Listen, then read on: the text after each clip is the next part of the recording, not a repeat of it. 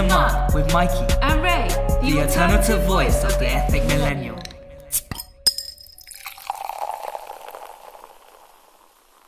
Welcome back to Bottom Up with Mikey and Ray. It's your boy Mikey. And it's your girl Ray, and we are the alternative voice of the ethnic millennial. This is the Diversity in Industry series, and in each episode we host a different guest and we talk about their experience and journey as an ethnic minority within their industry. Today we'll be looking at the psychology industry, and we have a special guest.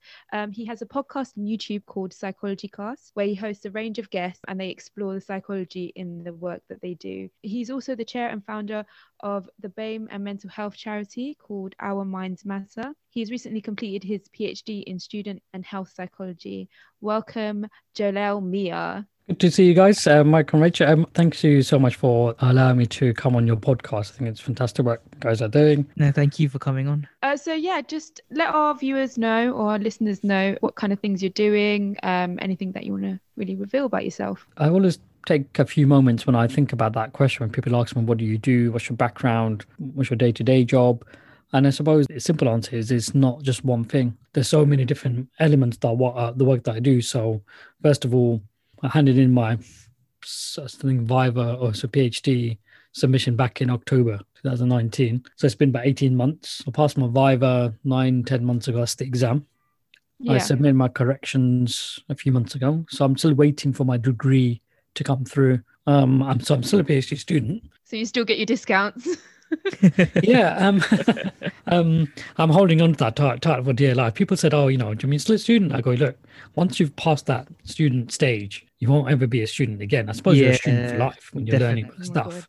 And the other bit is I'm a health psychologist in training. So I've done my degree in psychology, then I did my master's, which is stage 1 training. And then to become a psychologist in health, you have to do stage 2. Mm-hmm. So it's basically practice work. So it's working in the industry, working with people, working with organizations. There's a few competencies you have to fill before you submit a portfolio to the BPS for them to sign off to say, a chartered psychologist now. Yeah, we can let you in, And so the charity work I do voluntary called Our Minds Matter. That was about 7 years ago. I set it up. It's all about providing education. And it's an important piece in why I chose psychology in the first place. And then the other bit is teaching and training. So I do a lot of teaching to different universities on mainly around psychology, mental health, community psychology and behavior change, that kind of stuff. Because I work in the field, so I'm not just based in academia. Students that I teach or people I come across, they find that useful. Like, how do you apply that theoretical stuff that you learn in this place in the real world? Because that's where we need it. And academia is about knowledge and applying it. That's what academia should be. So I'm very lucky in that sense that I got to do different things. I didn't want to do this, I suppose. Like, it's just happened, through opportunities and stuff. And also,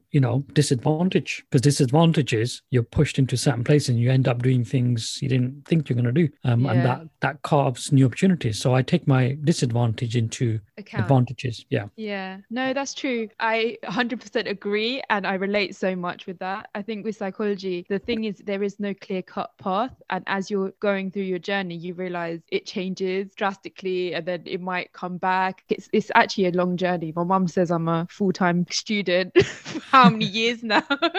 She's like, when you're actually going to graduate? But it was the same with me. I wanted to do clinical psychology. And at the beginning, I did my undergrad and my MSc in clinical. I did my MSc in clinical. And then once I started working, I met new people. And then what I've now applied for is completely different to what I started with.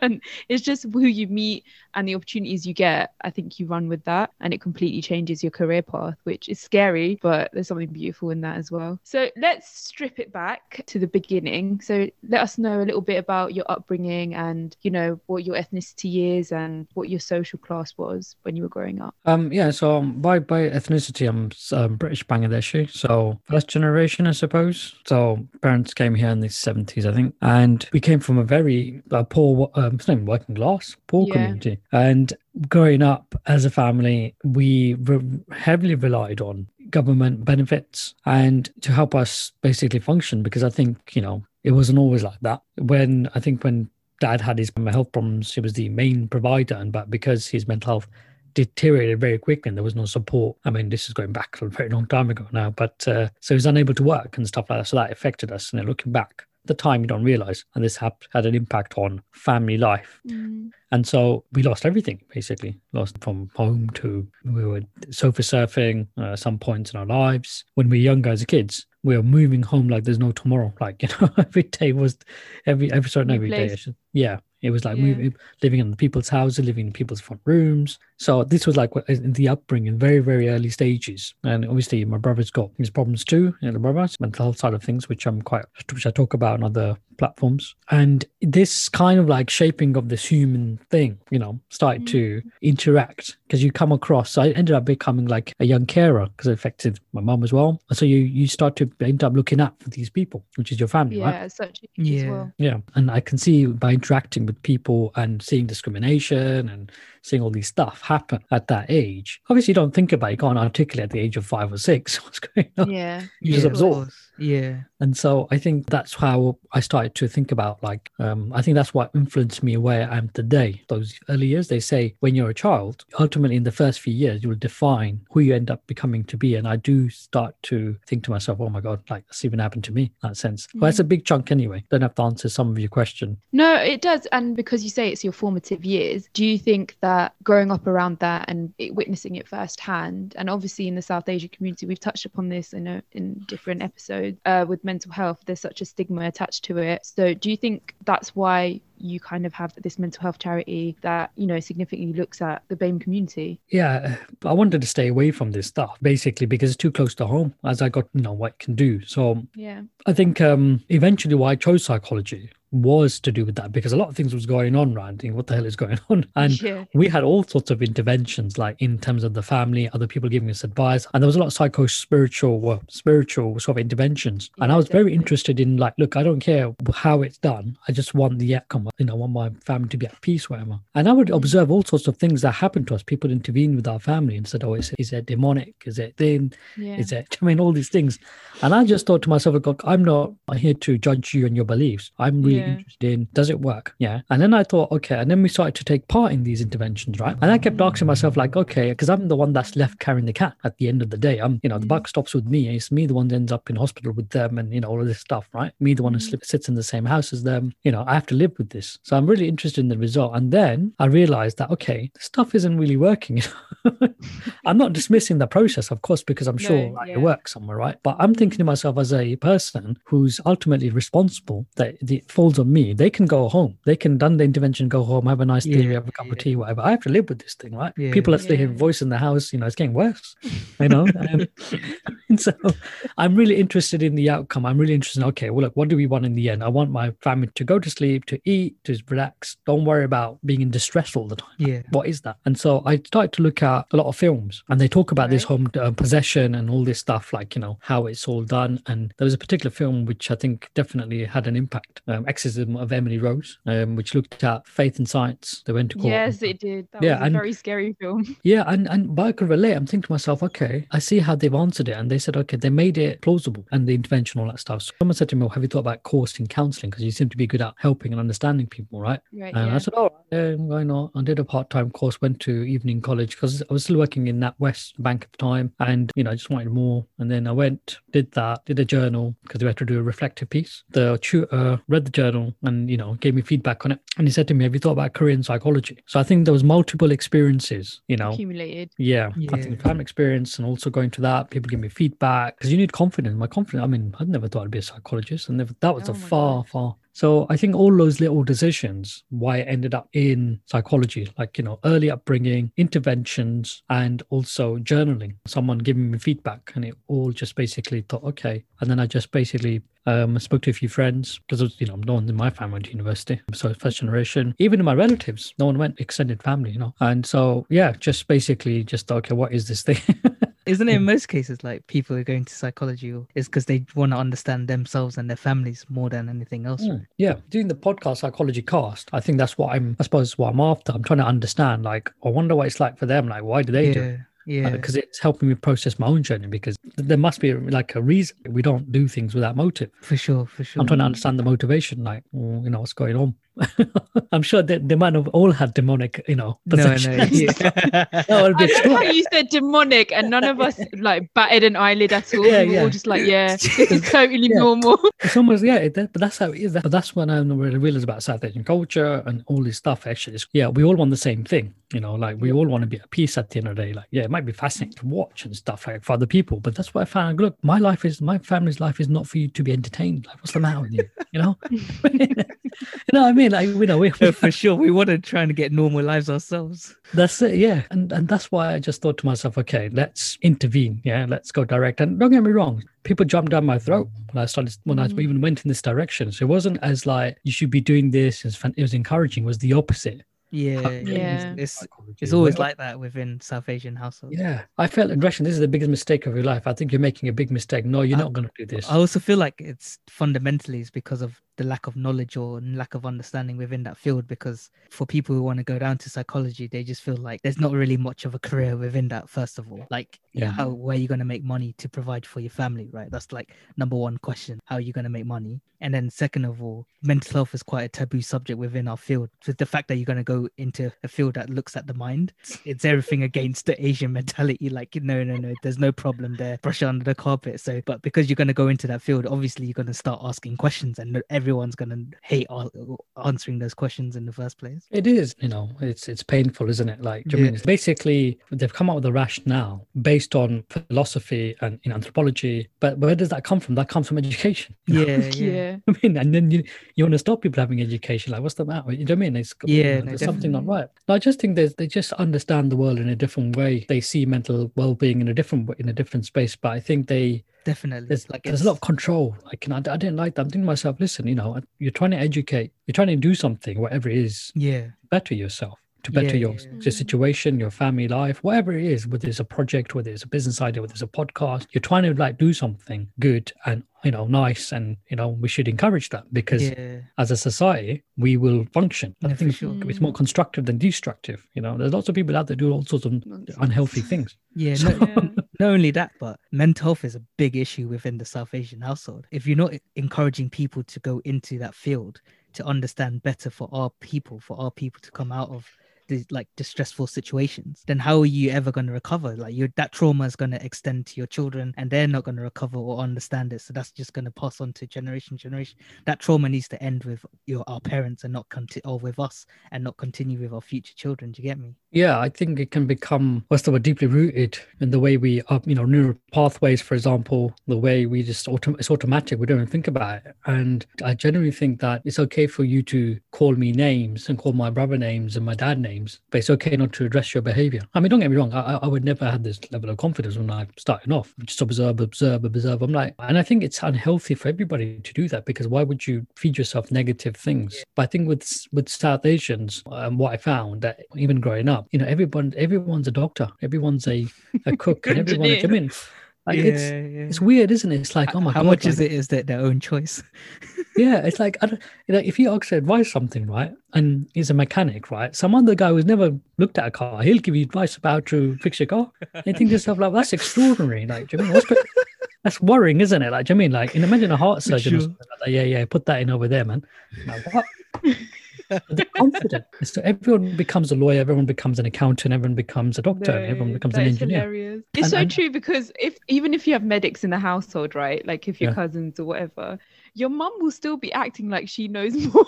Like, you have to have this cup of tea to make yourself better.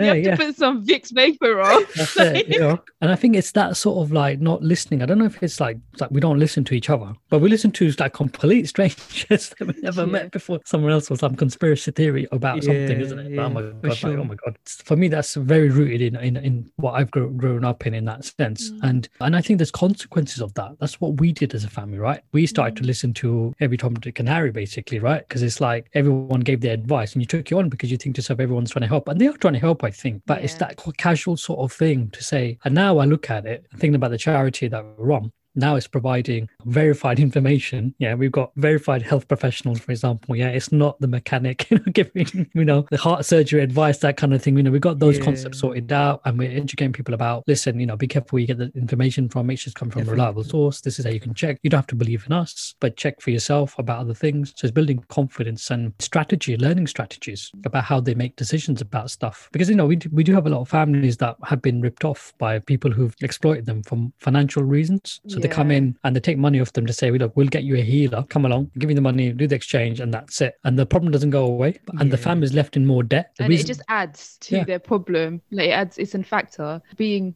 financially unstable is a massive factor in a lot of, I think, I wouldn't say blanket all ethnic minorities, but no, of course. I think a lot of experiences that I've had or my family's had, finance has been a massive impact. Yeah, money problems.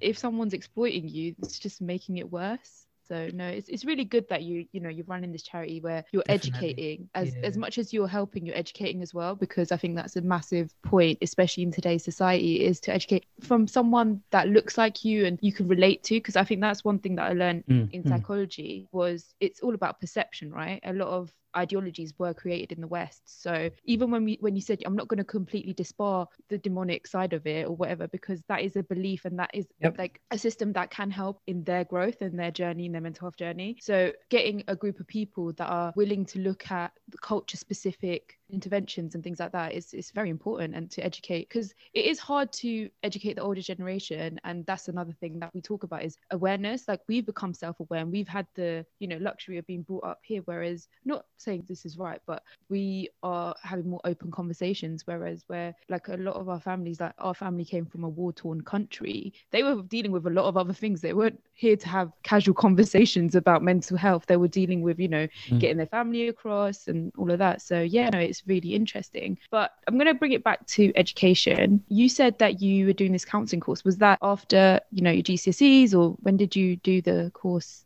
Yeah, it was part-time. It was after I finished school. Didn't really have many GCSEs because of, looking back, maybe because, I wasn't paying attention, but also I had things going on at home. So I think it affected me. So I ended up with 3 ATCs, I think. So I couldn't go into college. And someone said to me, look, I don't think education is for you. You shouldn't be pursuing this route. I think you should leave education. I said, okay. You now. Yeah. But I what's the word? I finished and I looked at my options. Okay, I went into work, and when I was working, I was for apprenticeships anyway, because I thought, okay, that's something that keeps me in training. So I did an apprenticeship in customer service and retail, that kind of area, level 2 MVQ, level 2, level 3. And I was looking at those things. Okay. And then I enjoyed what I did. I joined this company. I enjoyed selling washing machines, TVs, Hoovers. I got to learn about products, testing out the latest sofas that were coming in the store. I go, oh, this is quite cool. Do you know what I mean? Cushy little life there. Yeah. Okay. And I think I finished that, and then I became from apprenticeship to advisor to store manager in a very short space of time. And that gave me a lot of confidence about, okay, I'm not an idiot. I've got a skill, basically. And I think the pressure got too much because I managed a lot of team members at the age of 18, 19, 19. Yeah, still manager at 18 years old. I didn't realize at the time. People said, oh, yeah, but then I realized it's hard to manage characters because these people are a lot older than me. I'm not going to be listening to an 18-year-old all the time. Or people were playing me sometimes, and also playing me in that sense. Like, yeah, we'll do this, we'll do that. And then, so I left after, it was too much. And then I looked for new opportunities. So I joined NatWest. I thought, okay, let me try my skills in a different space. And then I was working in the bank, and I realized that I was still not happy. I wasn't training at this point. Now I finished my MVQ. I wasn't happy. It wasn't what I wanted. I was doing that full time. And then I just really thought about, okay, what are my skills? What do I want to do? What gives me? And then I looked at these part-time evening classes in the local place, like what's going on here. Okay, that's something there. And there's a part-time evening course, Introduction to Counselling. So every Tuesday, I think Tuesday evening, I'd go after work to spend 2 hours in the college. And I just met adult people who were also in the course. And that was a learning environment. It's about 12 of us. Well, it's a long time ago now, but I just realized I'm just happy to be learning. Yeah. And then, so that's the course. That was that part of the journey. And I told you about the tutor. We had to do an assignment, and one of them was a journal. And the journal was to reflect your own learning in the last 12 weeks. I thought, who does that? Who's got time for that kind of stuff? Get a life. What? It does that kind of thing. And then you realize, even writing, you feel like an idiot. Like, what am I writing about and all this stuff? Do you mean like? I hate reflective journals. Literally, that is the one thing I hate in coursework. That is writing a reflective journal. I'm like, what am I supposed to write? But I find your experience so mind-blowing. First of all, congratulations, because Yeah, definitely. to be honest, you know, when you said you didn't feel good enough or and stuff like that is a big thing that I think paid even in my journey. Not feeling good enough is like the worst thing, because you have so much self-doubt that it kind of impairs, it almost becomes self-destructive. I should say, like, I accepted it because, you know, at that age, because obviously, you know, you don't have any other one telling you. But at the same time, my mind was somewhere else. Like, I had to think about the hospital medication for my parents. I'll take your criticism, you know, criticism as an insult. But, you know, my mind was somewhere else. So it's like, okay, I was accepting whatever was happening in that sense. I would accept, I would not challenge, because, you know, you can only do so much. I felt really bad about opening my results, GCSE results, and everyone was happy. And I felt really isolated with 3 ATCs. And then someone says that, okay, what do I do? I felt cut off in that moment from education, if you like. So yeah, I think that was a very defining one of those moments. It's a moment that sticks with you. For sure. So how did you go about applying for your undergrad? Oh yeah, so after done the counselling and stuff, like the course, got the certificate, I was really happy. I don't care what grade I got, it was mine to put it. I earned it, yeah. Yeah, I put it in a frame and everything. It's one of those ones. People saying, "What are you doing?" I was thinking. So I think whatever thing you've achieved in your life, just like make sure that you treasure it and you respect it, even if it's meaning to someone else. That doesn't matter. Yeah. So that's the only actually certificate in the house to have that's in the frame. That speaks volumes. So you've done an undergrad MSc, but he's got this counselling course that's my first the adult learning. Yeah. Yeah, that, you know. So sick. Yeah, I think I might put it up there once the PhD one comes up and side by side with that thing to say that's the one. That growth level. Yeah, I applied. How do I apply? I think back then it was application form, wasn't it? It was online, was just barely surfacing. So I had to get this form and stuff and fill it in. I had to write a personal statement. I go, you know, who does this? What should I put in my personal statement? And I remember going into university, they had to do an interview. And there was 2 queues. One queue was like everyone had the normal certificates. There's me with my dodgy certificates and MVQ and all that stuff. And a personal statement, you know, going in that direction. And the counselling certificate and all this stuff in the frame. They go, yeah, we don't need the frame, mate. Folder. I can imagine you coming in with your folder. I don't think I even said we don't need the frame. I go like, yeah, but I want to keep it in the frame because, you know, I didn't realize. Okay, I didn't want to, in case I rip the certificate, you know, I think it's already in there. If they're looking well, at I'm it. going to take it out. Yeah, it's just like don't break the glass. You know? Dead. I remember those distinctive moments about the framing, you know, like. Yeah. But that queue was small, you know. Luckily, I wasn't hanging about for long. But that gave me a proper interview, proper grilling. You know, who are you? Is this you? You know, why do you want to study psychology? They gave me a proper grilling. You know, in my head, I was thinking to myself, "Oh my God, these are doctors and these are professors, and this the respect." I was just happy to be in their presence. Yeah, maybe just be Come having to- that interview. Yeah, I'm happy to come into this table with all the dodgy stuff.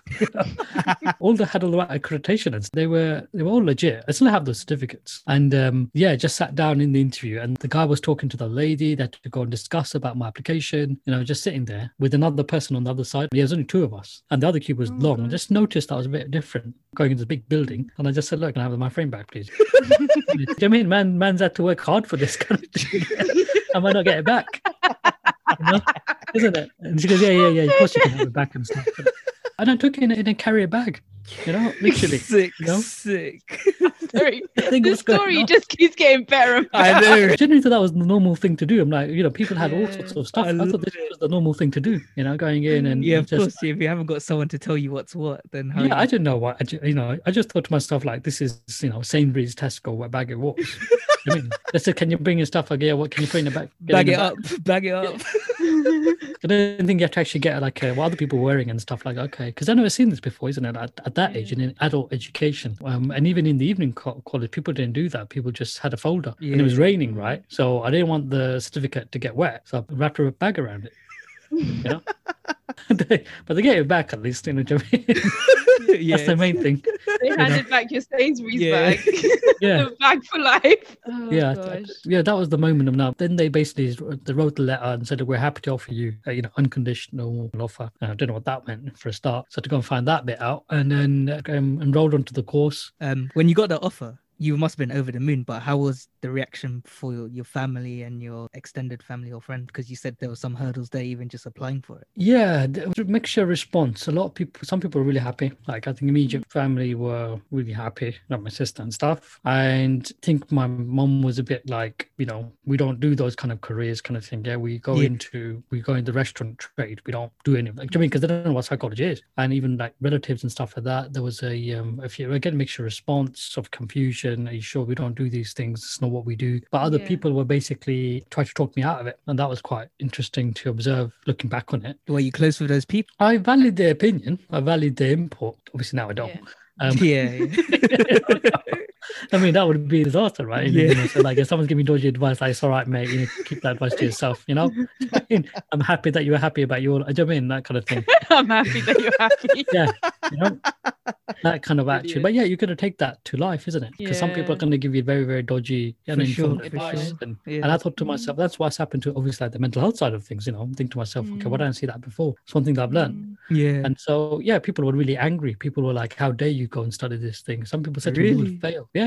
And I genuinely, looking back on it, I didn't challenge. Just said, yeah, I know what you mean. Yeah, I'll give it a go, man. Yeah, maybe I would fail. No, and genuinely, I believe that. Maybe you're right. And this is what I mean by confidence and all this stuff, like lack of representation. They put you down and you accept it because you don't know any better. Yeah, of course. And they speaking from their experience, like exactly. And there's no one in your network that has that experience. So you believe in whoever you believe in at that age when you're young, because you're guessing at life. Yeah, it was a mixture of reactions, but I remember the positive ones, but I do remember those negative ones, which is maybe it's to do with evolutionary and fear and instinct and psychology. But they can spur you on. Like you can take that negative and like use that to motivate you even further. I use it now as like lecture points when I give talks on platforms. Yeah, I use those quotations like as informational pieces. So definitely. Like I use it as material to educate people. So it's turning something. I could just imagine going to one of your lectures and it's just like, you are going to fail chapter 1. That's it. Yeah, this is the biggest mistake of your life. Reading a book, this mistake of your life, that kind of thing. And I think, what is this guy being serious? Like, yeah, this is real intelligence.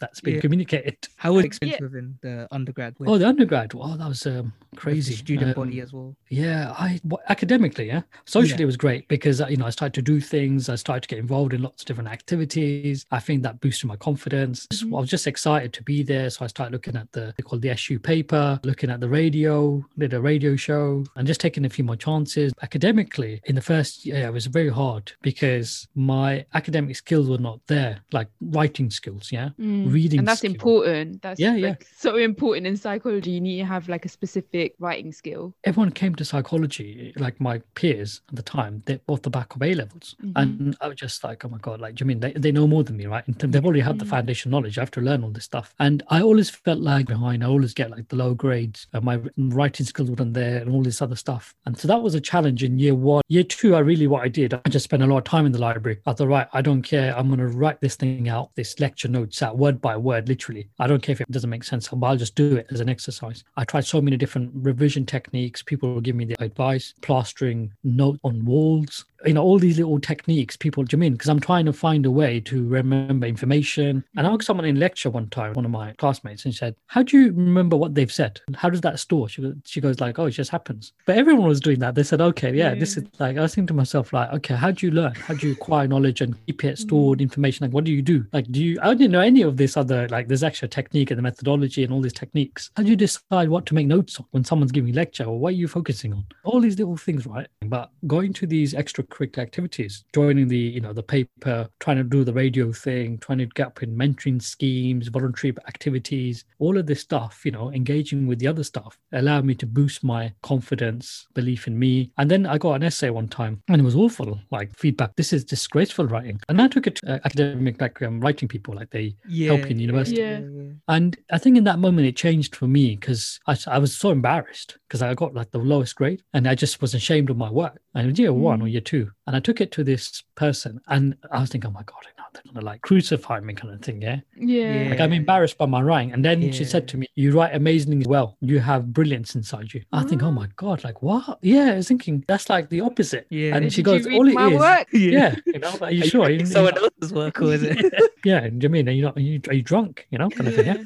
she basically said, like, there's a few sentences you just have to clear up, but you have your ideas coming out. And for me, that changed a lot of things. Okay, do have this potential inside me. I Yeah. can communicate a piece of information. She said the actual core is good. It's just cosmetics. We have to get the cosmetics right, and that will take time, but you'll be fine because the main source of intelligence is there, like the main ideas, the main joining of thinking. The critiques are there. It's just what words you've used and stuff like that. Yeah, so that's how life was in that undergrad course for me. Combination of learning, being shocked by the whole process, and then acquiring new skills through extracurricular activities. So we've spoken about how you got into university, like even getting into undergrad, that's like the first step, right? And that can be really challenging. Do you think that your class and your ethnicity had like a negative impact there? Like, do you think you were disadvantaged compared to your peers? Yeah, I suppose yes, because we're judged by the same standards. We're measured by the same standards, actually. It's a bit like saying, like, the distance is the same. What's the problem? Other people have got more stuff in their way. It's the hurdles, yeah. Yeah,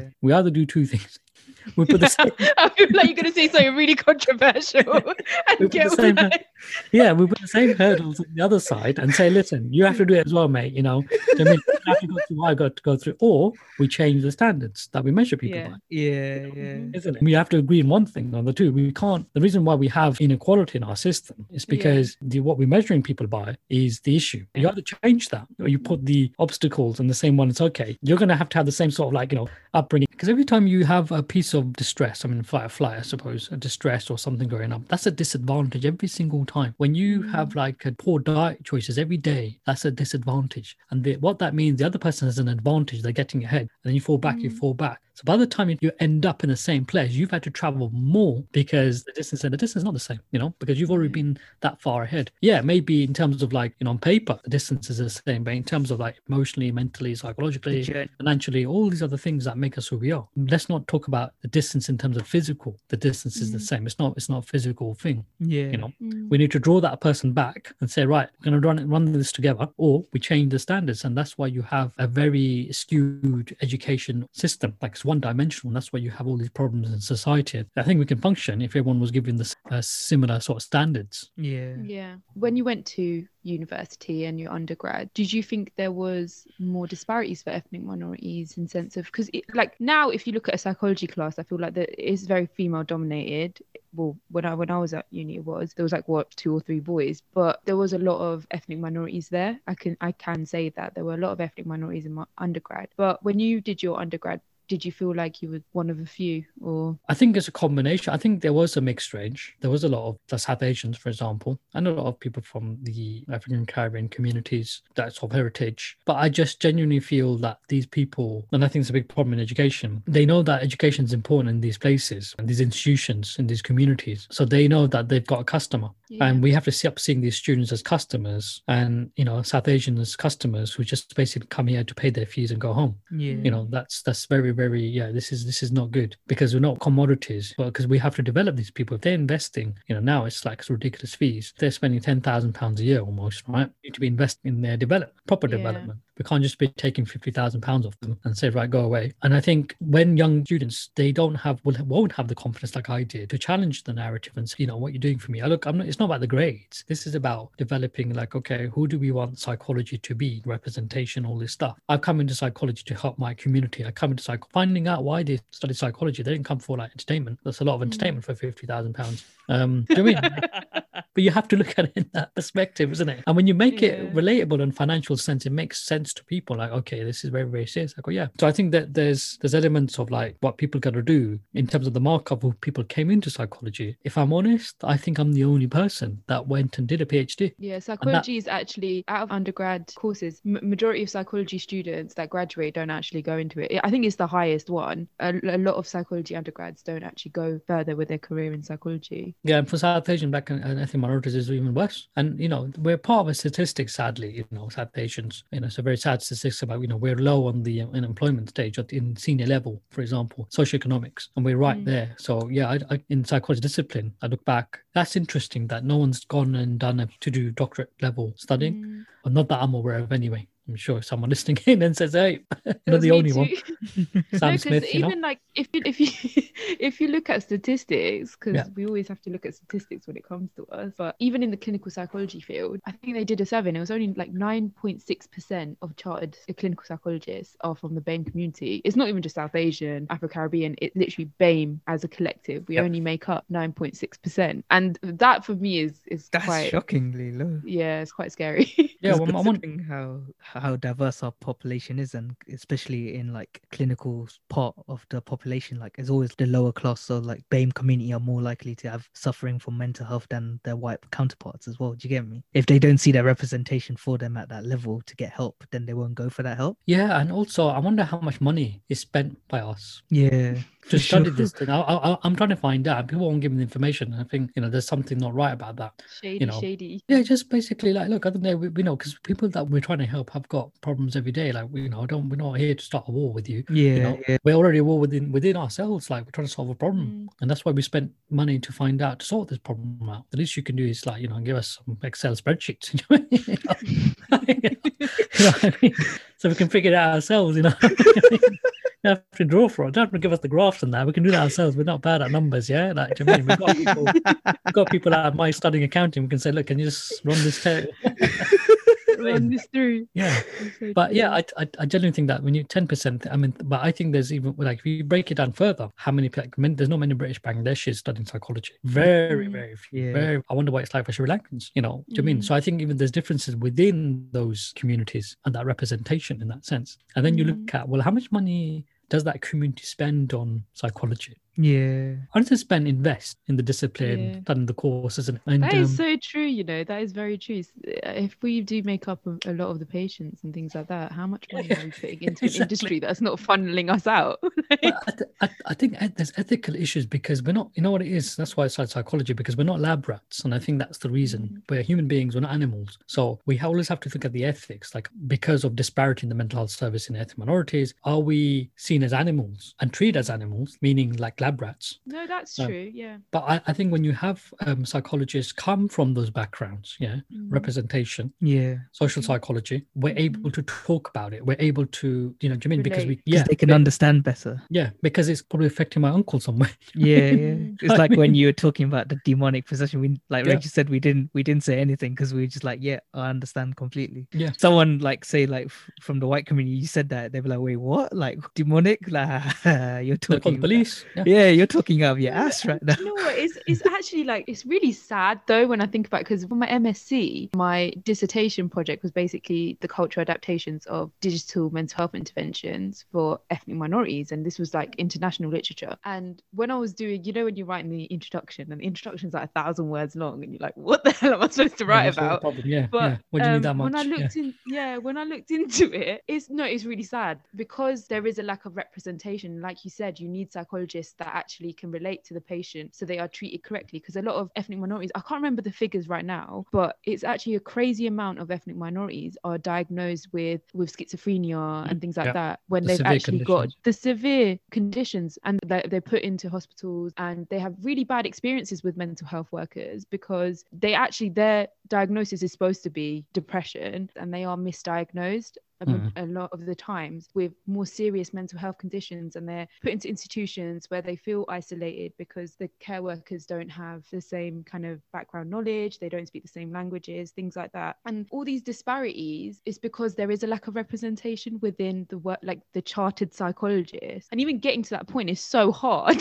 Like becoming a clinical psychologist is so hard, and then because of the lack of representation, they're not actually being heard and they're not actually given the right treatment. And I think it is really sad because you hear these experiences and sometimes it's like, what's the point if there's not enough of us out there that's actually helping? Yeah, it just becomes a life and death issue, because every day these people have got condition, they need people to speak for them, and because they don't have the representation that they need, unable, like the lens and the perspective. And I suppose it's also a combination of like lived experience, living in those environments, knowing what it's like. So it's not just a color issue. It's actually coming from that lived experience perspective of like a psychologist and a professional who works and lives in those places, who understands the issues. So the voices are heard, because I think if anything, it's not just about knowledge, it's about able to relate to people, because we're human beings. We interact with humans, not because we're knowledgeable, but because we can relate to people. So that's why you need representation in the workplace, in academia, wherever it is. But the system is dominated by people who think knowledge is the answer. I'm like, no, it's a combination of both. That kind of attitude that you could have, like where human intellect has come because we've interacted. We've interacted because we can relate. Then knowledge comes. We do it the other way, and that's why you have this whole thing having problems with our system. So after your undergrad, we'll bring it back to your journey so we can talk about it from a better perspective. How did you go from what did you do for your MSc? How was that gap bridged for yourself? That was very tough after graduation. I think I wanted to go into clinical. I wanted to do further studying, as everyone does, graduate that wants to go into the industry. Everyone wants to do clinical. It's so embarrassing when we don't actually end up doing it. It's because it is the lack of information, and everything else is not available. And again, representation, most of the people are from the clinical background, but there's actually other disciplines, and they're not in the actual universities and stuff to tell you, by the way, there's more to life than clinical. And so that's how I saw it, and I thought clinical was the one. And then basically I just thought to myself, actually, do I want to work in a setting that is always in this mental health area, like dealing with clinics and patients all the time? And I just think it was too close to home for me in that sense, to be surrounded by the community and the environment and going to the workplace. Because there's a sense of responsibility once you are with a patient. It's very hard to let all your background noise just be background noise. It's constantly in your head, and if you find a patient that hits home, it is very hard to deal with. So I completely understand with that. And then I just thought it might be easier to look into something that, look at preventing stuff, that might be an interesting, making sure people are not there in the first place, so education and stuff. So I started to work in a HIV charity as a support worker after when I left. So I was 6 months unemployed. I did keep my NatWest job until the last year, but I left to finish the final destination and stuff. And then, so I was unemployed for about 6 months. Then this opportunity came along, part-time, part of the job scheme by JobSettle, and it was working in a HIV charity. And I just thought, basically, I need more than this. And I think I went to university, which is not far from the charity, and just had a conversation. What can I do? And they said, have you thought about considering an MSc in health psychology? And that's all about looking at ways to prevent illness and problems later on. So that's what I did. I looked into a bit I did a bit more part-time jobs, weekend jobs, working in a call center as a coordinator. I did a bit of healthcare assistant role as well. So that was an interesting experience, working with people in a care home.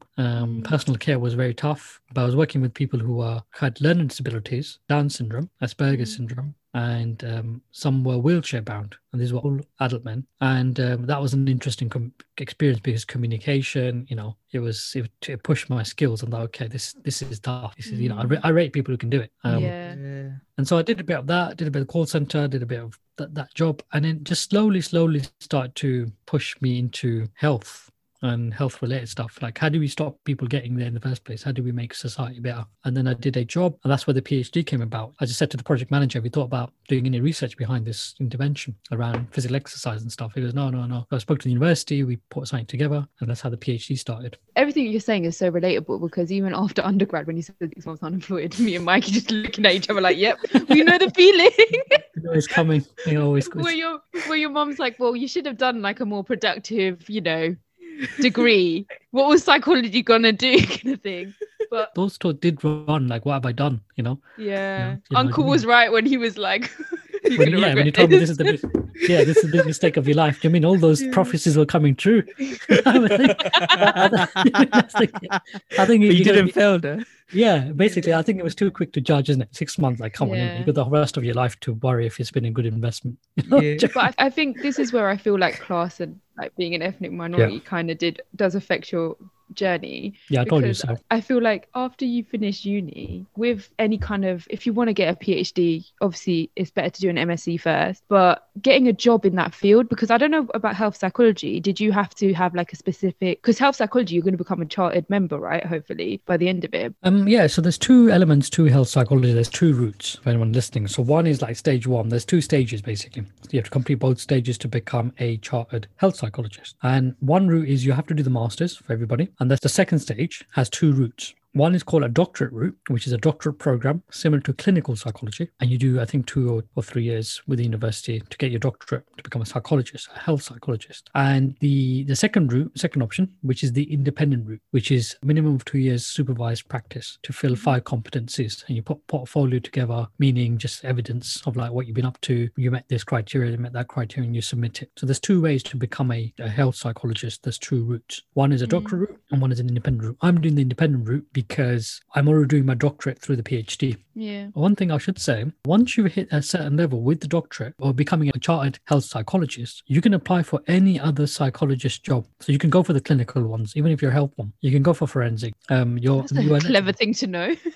Yeah, I didn't know that until basically someone said it in a conference somewhere. Oh my God, what the hell? Like, what are you telling me now? I mean, like, because you know, when you Google it, so like that's the first thing I did was like Google, how am I going to become a clinical psychologist? And they were like, oh, you need 2 years experience.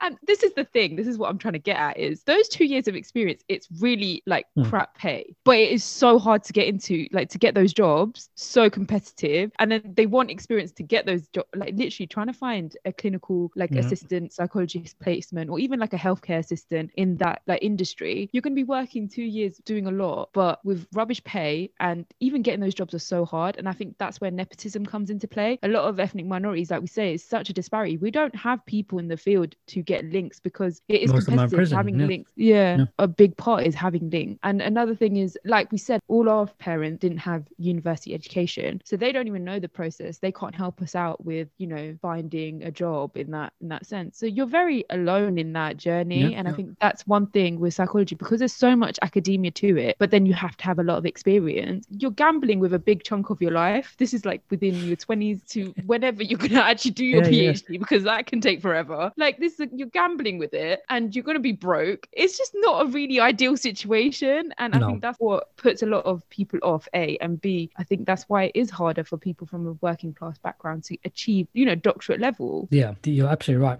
That's the reason. 100% just would say that as a consequence, because of status quo, we suffer from it. You know, Jimmy, we've created this system, we contribute to this system. I think it's an area of opportunity to change, potential, because you're right. You are gambling. You're taking a big risk. I'm second guessing this thing. By the way, I didn't know this is going to work out the way it did. Yeah, I'm hoping that this is going to work out. I don't know. Yeah. That's my own within their own communities, right? You know, we have got barriers, and then you have to face all the discrimination from the organizations. So you're fighting that on a different level. Like, you know, I mean, you're fighting 2 battles, isn't it, within your own, and then you get the external stuff going on. When you have like the combination of that, it's taxing on the mind for a lot of people. That's why a lot of people can't bear it, and causes probably mental health problems for a lot of people. Yeah, for sure. A lot of PhD students do end up dropping out halfway through, especially because you are a self-funded PhD student, which in itself is like, you know, round of applause to you, because that's the level it takes. It's crazy. Like, what can I do? Like, in the end, in the future, I can talk about these things and say, look, is that the level required for me to basically go at the same level as you? And so that's the funny thing, because in your Insta bio, it says self-funded PhD. I felt that, like, I was like, yeah, you have to add the self-funded, because like we said, we're risking it all, right? Okay, we're actually not risking our lives, but we're risking a lot of our years. And then at the same time, PhD student, like, you are not getting paid for it, and then you have to find someone to fund it. Like, if by a miracle you can have a funded placement, that's amazing, but you have to fund it, you have to work, you're probably going to support your family as well. There's a lot riding on it, and you're literally going to, like, people like saving for their house and this, that, and we're just there like,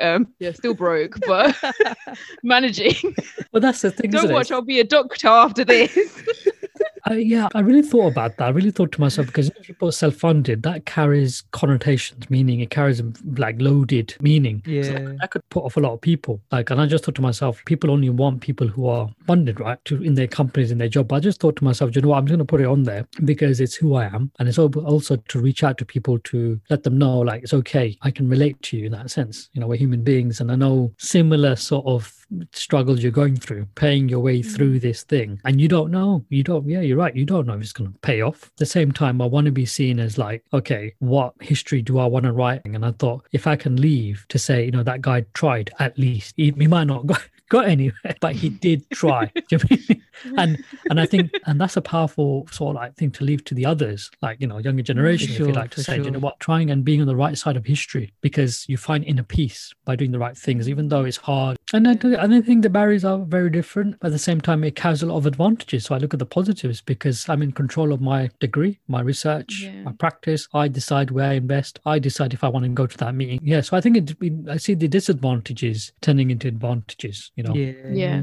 That's how you have to be. So in your PhD, did you feel, because I read up on this and there was, you know, a couple studies done on discrimination for working class and for the ethnic minorities within their postgraduate studies. And it was stuff like, you know, that feeling of not feeling good enough because you're coming from a working class, you know, background where you don't have the same colloquial phrases, you're going to speak differently, and you have to kind of put on this new persona. And one of the studies that was done, I think it was in 2018, and they did interviews with PhD students and minorities, and a lot of them were saying, yeah, you don't feel good enough. And there's a sense of, because there's not enough researchers and lecturers that look like you can't build the same rapport, because they build a better, like you can tell they're building a better rapport with the white students or the students from a middle class upbringing or an upper class upbringing. And there's so many, like intersectionality, there's so many things to it. You don't want to come across as uneducated, but you still want to bring across your experiences, and it's like a blend of everything. It can make your PhD life a little bit difficult because you're an ethnic minority or from a working class family. So what was your experience like? Did you have the same kind of feelings, or what was your experience? So, I mean, networking basically and going to events and conferences, yes, there's certain things you cannot bring into the conversation. You cannot bring that side to, because it's almost like, first of all, they're not going to understand. Doesn't mean they're going to be disrespectful. It just means they're not going to understand. And it's not worth the headache explaining to them. It's like, come on, man. Do you mean you got Google? And, you know, do you mean it's like that thing. Where are you from, Joelle? Yeah, exactly. Do you mean I'm from Luton, you know? Yeah, but we're really from okay, but I know where I'm from, but do you know where you're from? Like your generation, because all of us are, you know, somehow immigrants and stuff like that of some generations, isn't it? Yeah. But the difference between me and you is that I know, you know, my family's root. You don't know, you know what I mean? And that's a good spin on it, you know. Yeah, no, I've had it with other psychologists. Like, you know, I think they need to discover themselves, you know, like how we do. You know, journaling goes back to that's what they go gap year, no? Yeah, you know, it's that thing, isn't it? Because I think it's an important, you know, human experience, and that's what I talk about in the podcast. Like, definitely, identity is a key thing. Yeah, I do think that there's certain things you have to be in a certain way to be communicating. But then I just learned over time, it's like playground sort of rules, isn't it? If you don't want to be my friend, that's fine. I'll find friends who want to be my friend and want to talk to me and stuff like that. So I think there's a lot of social psychology going on. We tend to basically communicate and we tend to connect with people who we share similar characteristics with, you know, because we feel them less threatening to us. So I think there's a lot of psychology that goes on. That's true. Have I witnessed it? I go, yeah. At the same time, I wouldn't, if it's a networking event, I wouldn't go to a pub afterwards. So that's not my thing. I mean, it's like basically the equivalent is me saying to someone, yeah, do you want to go to the mosque after the... Yeah. They'll be like, what? Nah. No, it's all right. You know, I'm going to call the police on you. No, I'm not. So they're not going to say that. What do you mean? Like, you know, that kind of thing, isn't it? It's like, you know, unable to relate. And they're like, okay, but I can't go in that environment. Don't get me wrong. It's not that I say no all the time, but on most occasions, I would not be in those social occasion. Like, it's not my environment. But that's when the conversations would happen about career progression, whatever, publications and funding opportunities and all this stuff. And so it's a very, because it happens in social spaces. So I think in those elements, that happens. And you think to yourself, okay, I'm going to go home now because I got my biryani waiting for me. and that's something to look forward to. But what happens? Because you're unable to connect with any other psychologists who don't have the same sort of like background as you, you're isolated further. And then I think that acts as a barrier.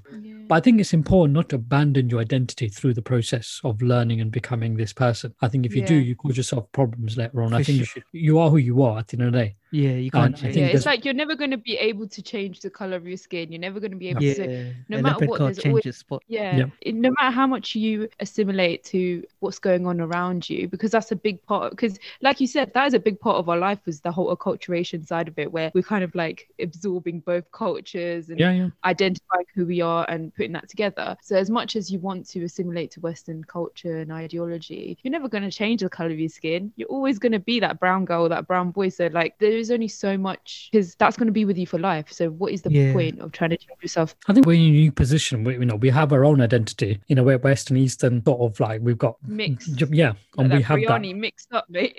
yeah. I mean, people, and you relate to people who don't want to also go to the clubs and all of this stuff, right? Because that's what happens sometimes. You think, okay, that's not my thing, innit? Talk about psychology, in a nightclub. Like, I can't. I'm not saying there's anything wrong with that. It's up to them, innit? But I just think that's not what I would do. But then you start connecting with people who also have those similar sort of things, like, and they're from also white communities, from black and brown communities. And then you share characteristic. Yeah, we don't do those things. We come here, and then you realize it's not about race. It's about interest and about maybe class as well. Yeah. Because we're able to relate to one another. Why we're here, how do we socialize? We socialize in this space. But yeah, I do think that bit acts as a hindrance or enhancement to career progression for ethnic minorities. Yeah, and like we said before, it is so important to have people in those kind of spaces, because I know you I don't know if you were on the event, but you have an event where South Asian psychologists meet. And I think that was quite, for me, when I came across that, I was like, oh, this is interesting. I might attend, because we'll get more into it, because in my experience, what really hits me is it kind of worked the other way, because in my undergrad, there wasn't really anyone, like none of the lecturers were of color that I knew, like that actually taught. And then when I applied for my MSc, it was kind of, because I didn't do really well in my undergrad, and I was like, oh, I'm not going to get this, a clinical MSc, I'm not going to get this. And I was emailing one of the heads of psychology, and it turns out she was an ethnic minority as well. And she was like, there was something about, she didn't even know, because my name is Rachel Don Bosco, it doesn't sound brown, she doesn't know where I come from, but she was like, there was something about your email, because she ended up being my supervisor for my final project during my MSc, and she was like, there was something about you, and she gave me the plus spot, and I was so shocked. I was like, whoa, this woman's crazy, because I just applied for it thinking I could. And then she has literally, because throughout the MSc, she's someone that I really looked up to and I could really relate. And she was speaking so down to earth. I can tell she had the similar experiences as me as an ethnic minority, and seeing a woman in that place as well. It was so many things going on in my head, but having a woman like that was actually actively trying to nurture, I was like, oh my God, is this what being white feels like? Is this what it feels like to have someone that you respect that looks like you? It was the weirdest thing. And up until now, even now, I've recently got into this PhD placement, and she really nurtured me even after my MSc, really helps me. And I think it's that thing that we were saying before, where when you do reach a level of eliteness, I guess, because of where we've come from, we have that in our heart that we need to help our community rise together. And I saw that in her, and even work that you're doing, you can see and know the importance of the future generation seeing people like us in those positions. And that's why it's important as well, not just go and do your job and get a good degree, get a good job, all this stuff, but think of the future generation and what you want to see happening. So my journey was a little bit different, because I genuinely had someone that mentored me, and because she looked like me, it was easier for me. I wanted to ask about your work. Was it psychological therapy with patients in the healthcare setting, and mentioned that you work with prison work? It's with the Hertfordshire Public Health, but it's working with individuals but providing ways and talking to them about motivating their ways of thinking and their behavior. I feel like, I'm sorry, I'm just thinking about all the things that you've mentioned, and I feel like you've done a lot of different sectors in psychology, because that's the beauty of psychology, right?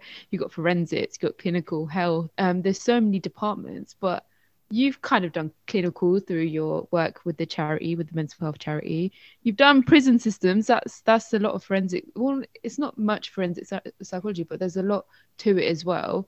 And then you're working in health psychology. Was that part, like you said, you are put into places that aren't part of your plan, but did you always want to have kind of a variety of fields when you were working? Yeah, it goes back to that saying, I suppose, in a way, yes. The simple answer would be yes. And it goes back to the system will throw you about, will slap you about, basically, right? Because it's not linear. So you end up basically doing things when no one else wants to do things, right? Because you're always given the last bit of change, whatever. And I'm happy to count my blessings. I say, look, at the day I'm living, I'm breathing, I might not have the most perfect life and stuff like that, but I'll take what I got in that sense. And I'll take what I got and I'll turn it into something that helps me and the person I'm helping with. Even if it is on a charity stall in the corner of a community, on a little table with a leaflet, for me, that's important rather than being somewhere else, being in a prestigious place. I think to myself, if that's where the system has discriminated for me to be there, I'm happy to be where the universe tells me where to be, if that's my place, because it's about how you take that disadvantage and turn it into something positive. So I mean, don't get me wrong. I'm sure I'd want to be where these people are and they become in a certain place, right? But I think being from a disadvantage and dealing with the discrimination and all the other misfortunes, you end up places that no one wants to be. But what happens? You start to learn about stuff and learn about life. And I think if I think about the healthcare settings in care homes, in the prison, no one wanted to work in the prison. Everyone refused because I think the females felt intimidated. Yeah. They didn't want to work there. And I said, oh, Joel can work there. Do you mean he's got that psychology degree? Do you mean that kind of thing? And oh my God, like, I wish I didn't tell anyone about that. Do you mean, like, all right, yeah, I'll work. I've got no choice, have I? But I just thought to myself, okay, I'd rather have the promotion. Do you know what I mean? Yeah. No, do you know what I mean? But no, if you want me to work, put myself at risk, yeah, I'll do it, man. I'm the first one. I'm the first one there. Because, do you know what I mean? But you won't give me a promotion. Immediately, you're rethinking that counselling That's certificate. it, yeah, that's going to come to mind. And it's that thing, isn't it? You're not going to give me the promotion. That's fine. But you're going to put me in a place where I'm going to someone's going to come after me. That's fine. Yeah, let's do it. Do you know what I mean? Why not? Crazy. And it's those sort of things, like, so instead of being negative about that thing, to say, I've been disenfranchised, no incentives. I just take the incentives myself. Okay, what can I learn from it in that sense? Someone's put me in this position. They don't want me somewhere else because I know I'm going to do good. But I'm happy to be in this very unfortunate situation. Who can I help there? Who can I make a difference to? I'm sure these people will not have access to someone like me who's got those skills, experience, knowledge, passion, all those things. I'm going to give that energy there and I will learn. Redirect it. Really taking about your disadvantages, whatever discrimination you've been through, and those opportunities. If someone puts me on a till in Tesco, I will still give good value. Do you know what I mean? Like, I will still do. You know what I mean? Yeah, at the end of the day, because human first. I don't care. I get lots of money for it. I will still do my bit. I will still put in. That's just me in that sense. I think it goes back to what I did apprenticeship. You're working as an apprenticeship in retail, selling washing machines and stuff. You're talking to people about their lives. Like, okay, what's happened to your washing machine? What's happened to your dishwasher? People would make jokes about the husband and the wife, that kind of thing. You join in the conversation. Things to say, and then you look at it, but you're able to so you're able to connect to those people because they're living those lives, because something's happened about their washing machine's broken or something, someone's nicked the door, and then husband and wife would comment each other and say he's not working at the moment, the dishwasher, he does dishwashing. And you see to people and say, all right, okay, which one do you want? What spin do you want? And you're able to give value to people. Yeah. Like, every time you interact with someone, am I taking something? Am I giving something to this person? And saying, no, it's better to give than to take. Especially if you feel a lot of energy. So I think working in these places, to your question, like in so many different, they've come as a result of disadvantage. They've come because no one else wants this job. These are the leftover stuff. And I think people should take them, like the learning opportunities. You make friends, you make knowledge, you make good memories, and you enhance your skill set. Definitely. And so when you go to wherever you want to do in teaching and academia or doing this podcast, you got stuff that you've been through to relate to people and share. We like to ask our guests one question at the end of our podcast. Do you think there is a glass ceiling within your field, in your academia, or in your place of work in psychology? Do you think there isn't for ethnic minority? There's more than one. I would say it's not even a glass ceiling. It's like like a mountain of glass. Yeah, it's not just one level. Yeah, it's not even straight. You have to chisel away at this thing, right? Chisel away at this thing, and if you chisel away at the wrong thing, it can fall on you. That's how I see glass ceilings. I mean, for ethnic minorities, like, oh my God, like, do you mean, like, what I mean? No, that's a good view to look at it as well. Yeah, it's a very, and it's hard, and I think you can take you forever chipping away at the glass ceiling. That's where you got to do it with other people and say, look, do you want to help me chip at this way thing, because it affects us all, right? Oh, well done. That is a brilliant analogy. Like, sometimes it is that teamwork, because I think throughout doing these podcasts, especially for this series, one thing I think both of us have learned is that mantra that we have in our head that only one person can get it, so you're kind of ripping each other apart, like you're not helping each other to get to the top. That is literally the wrong mindset if you want to help yourself and the future. It's creating platforms where you create opportunities for ethnic minorities, and like you said, if you can't chip at that glass ceiling, or someone else, someone else, and it's all about networking and finding people. And having fun with people. Like, do you want to hold this page? I'll take a rest, you do it. They might have different tools, we can get it quicker. Because the issues that affect me are going to affect your family, your children. You know what I mean? It's all, Definitely. do you want to get on the, do you want to get on the boat, mate? Literally. Yeah. Do you either want to help me or cave in? Yeah, together? you know what I mean? Because it affects us all as a society. Yeah. You know, if you have a bad mental health service, if you have a bad education service, the issues are going to affect you as much as me. You'd have to be, you know, what's the word, very, very ignorant to think about those things. Yeah. Yeah. Oh, thank you. I feel like this was a really good conversation. I'm sitting here half the time, I'm looking in the sky, like trying to deep everything that is being said. There's so much going on in my mind. But yeah, no, it's been a really good conversation, and I think our listeners would really have really enjoyed this episode, because it gives you, through your journey, there's so much that we can learn from your individual journey and from both of us. Like, no matter where you start from, there's potential in everyone, and it's just, I think it takes that right person to tell you that you've got that potential. Like you said, for you, it's even starting that counseling course, and that's why you hold it so dearly and have it framed. Yeah, frame. Yeah. It's that Because foundation, right?